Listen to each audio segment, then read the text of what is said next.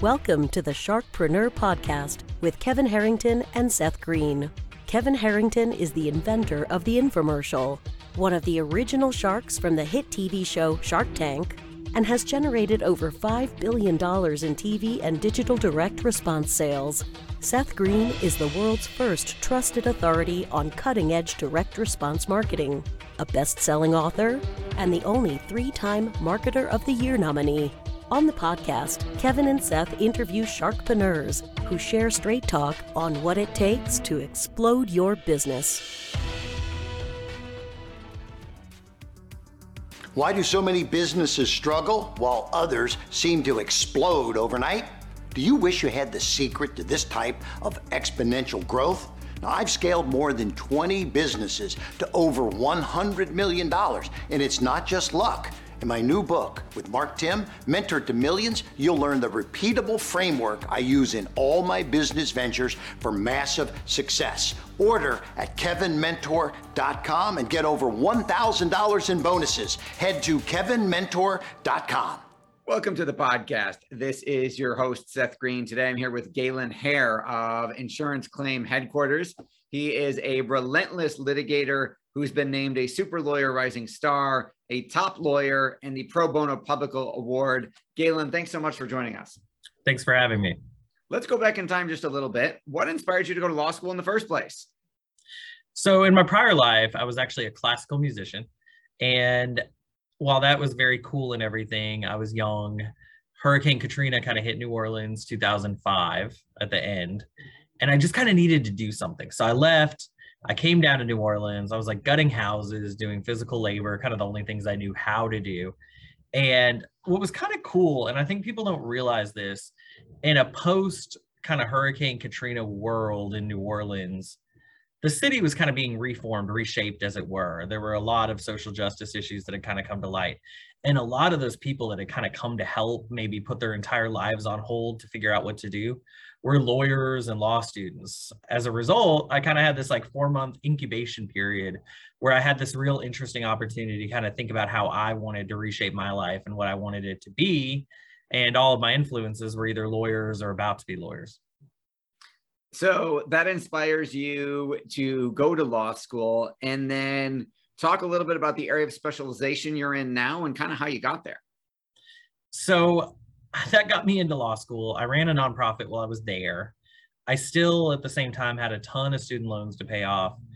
Go figure, law schools do not exactly offer massive scholarships to singers. So there wasn't really that opportunity. So I initially went to defense. And I worked for a very, very big firm of awesome people that defended insurance companies in kind of the worst kind of way. So, talking like explosion cases where widows were trying to get paid, oh my God, for the loss of their husband, and coming up with procedural ways to force them to move these cases around the world, right? That didn't sit well with me for long. That was up in New York. Came back down to New Orleans again. Kind of every pivotal moment in my life, it's really funny because I leave New Orleans and then I come back. I kind of, as I think about that, it's the weirdest thing. And I did more defense work because that's what you could get a job doing. But that took me maybe a year before I got sick and tired of that. Went out on my own, started my own firm. And what we really wanted to do was kind of provide holistic services to policyholders. So for the better part of a decade, that's what I've been doing at one firm or another. So tell us a little bit about what Insurance Claim HQ does. So Insurance Claim HQ is kind of the newer born version, I guess, of the traditional law firm. So a traditional law firm kind of provides services in one or more practice areas. And what I really wanted to do was kind of hyper focus on what policyholders need for their homes, for their businesses, for their physical property after a disaster, and not just provide those legal services, but also provide kind of the battery of additional things these people need. So what we did is kind of, it's a law firm, to be clear, but what we do is kind of provide the entire range of services. So we can connect you with temporary housing. We can get all your contents evaluated for you. We can get your things packed up and moved out if you need. I just found that law firms were kind of not not cutting it as far as providing holistic services are. And that's kind of a traditional problem that law firms have always had. So Insurance Claim HQ is an attempt to rectify that. Okay, so that's really fascinating, because I would posit that 99 out of 100 law firms don't do any of that, right? If it's, let's say, a personal injury firm, it's, hey, we'll evaluate your case and tell you what we think it's worth, and we'll sue the insurer, we'll sue them, and we'll work on our contingency and try and get you some money. And that's what, every single TV ad or billboard is all about. I think how did you come up with the idea of the business model of all these other things that those policyholders, those claimants would need, but I mean, nobody else was providing and nobody else has thought to do that? How did that originate? Because that's amazing. So I think it's threefold. I think the first thing is about having an intention-based business as opposed to a profit-based business. What I found is you can make good money by having clientele that are happy without as much regard to whether each individual service you have has this profit margin or that profit margin. That took a lot of getting uncomfortable in order to reach a place where I could do that. So I don't recommend that to anyone that doesn't have a very, very strong constitution, because there were moments where I wondered if we would make it. But that's the first step. The second step, and I think is equally as important, is law firms tend to look at other law firms. What does my competition do? And I think we're all guilty of this in our industry. It doesn't matter what you do. You look at your competitors and see what your competitors are doing. And it's interesting because you're trying to beat your competitors, but you still draw this false box around your business that is essentially becomes your own prison of what you can and cannot do. And I don't look at that. I look at Apple, I look at Google, I look at Amazon.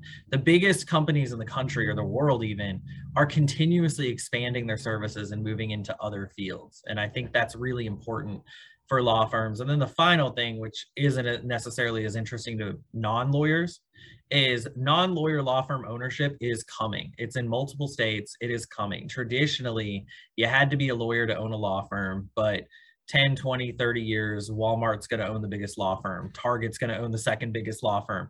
Google is probably going to own one of the biggest law firms. And you have to be ready for that. And again, if you like to put yourself into this tiny little box that you've self-created, then you're not going to be ready for when people that have no boxes come into your field.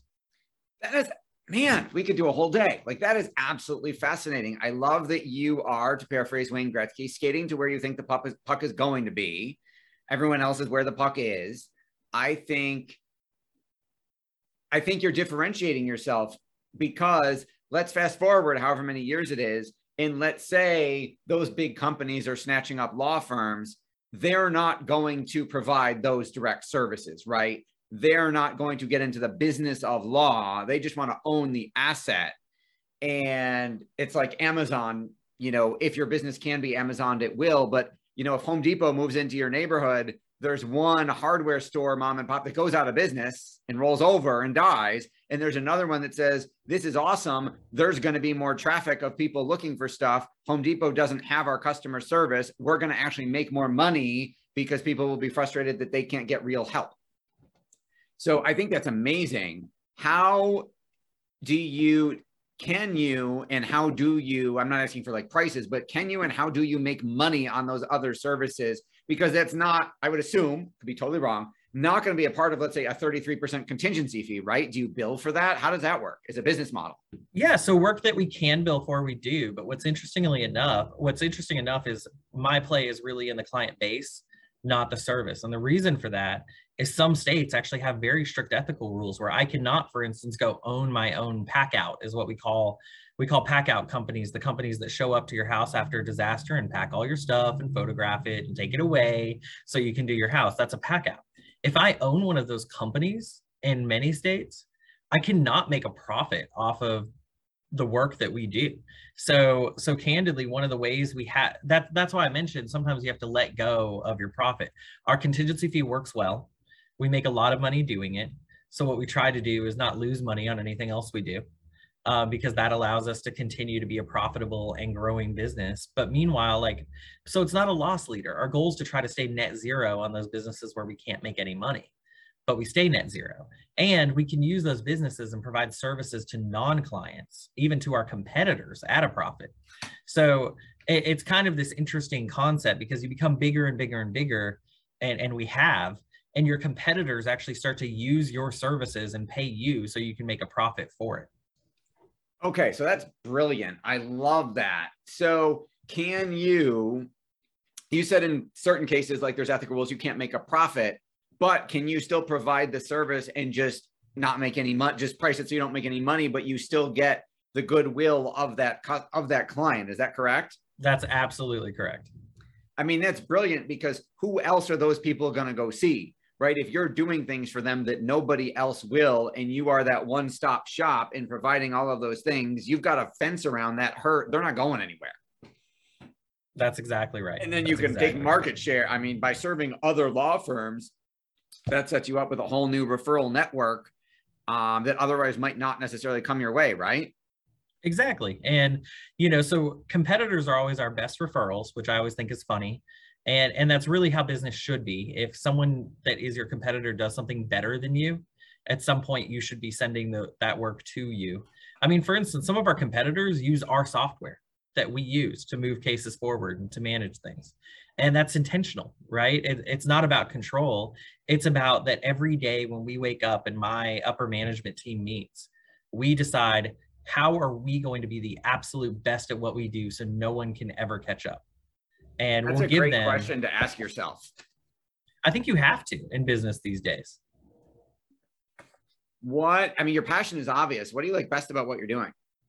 I love helping people. It's really the coolest thing. So being able to earn a living, and not just for me, but for a lot of other people, which is nice. I walk outside and I look at our bullpen every day and I see how many people we employ.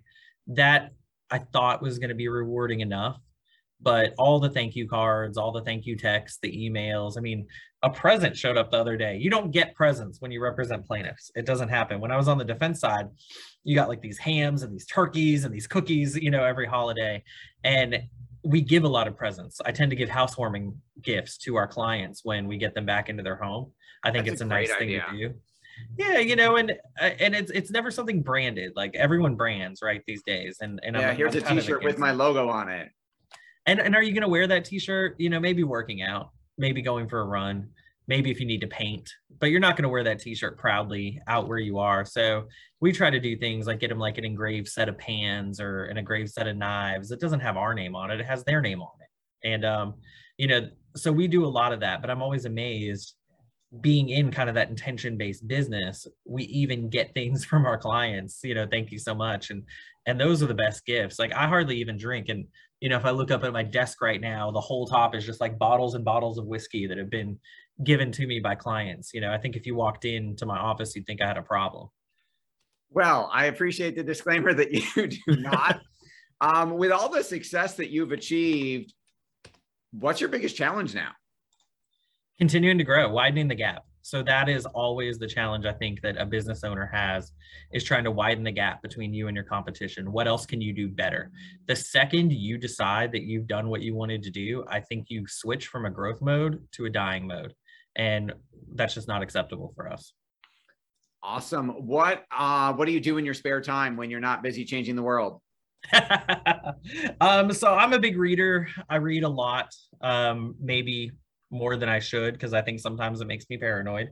But a big reader, and then also a big proponent given my background of the arts. So I go to pretty much every musical, every play, every whatever that comes out wherever I happen to be at the moment. Anything in the opera arena? There's not a massive New Orleans opera scene, but there is one. So I try to be a supporter, but that's basically 4 nights a year. All right. Well, for our viewers and listeners who want to learn more about the amazing work that you're up to, where is the best place for us to send them? We have a website, Insurance Claim HQ, and then of course all our social media channels. If you have it, we're on it. All right. Well, this has been Seth Green with Galen Hare for insuranceclaimhq.com. Galen, thank you so much for joining us. Thank you, Seth. Thank you, everybody, for watching and listening. We'll talk to you or see you next time. Do you need money to fund your idea, product, or service?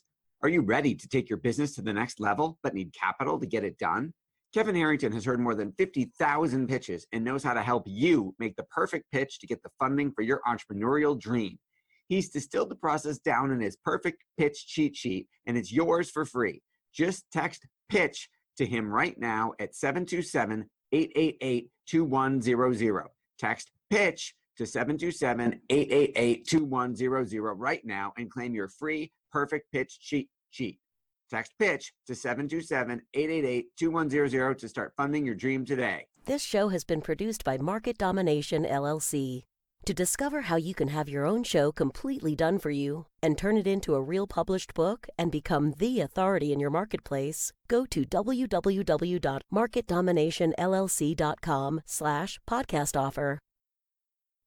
This podcast is a part of the C-Suite Radio Network. For more top business podcasts, visit c-suiteradio.com.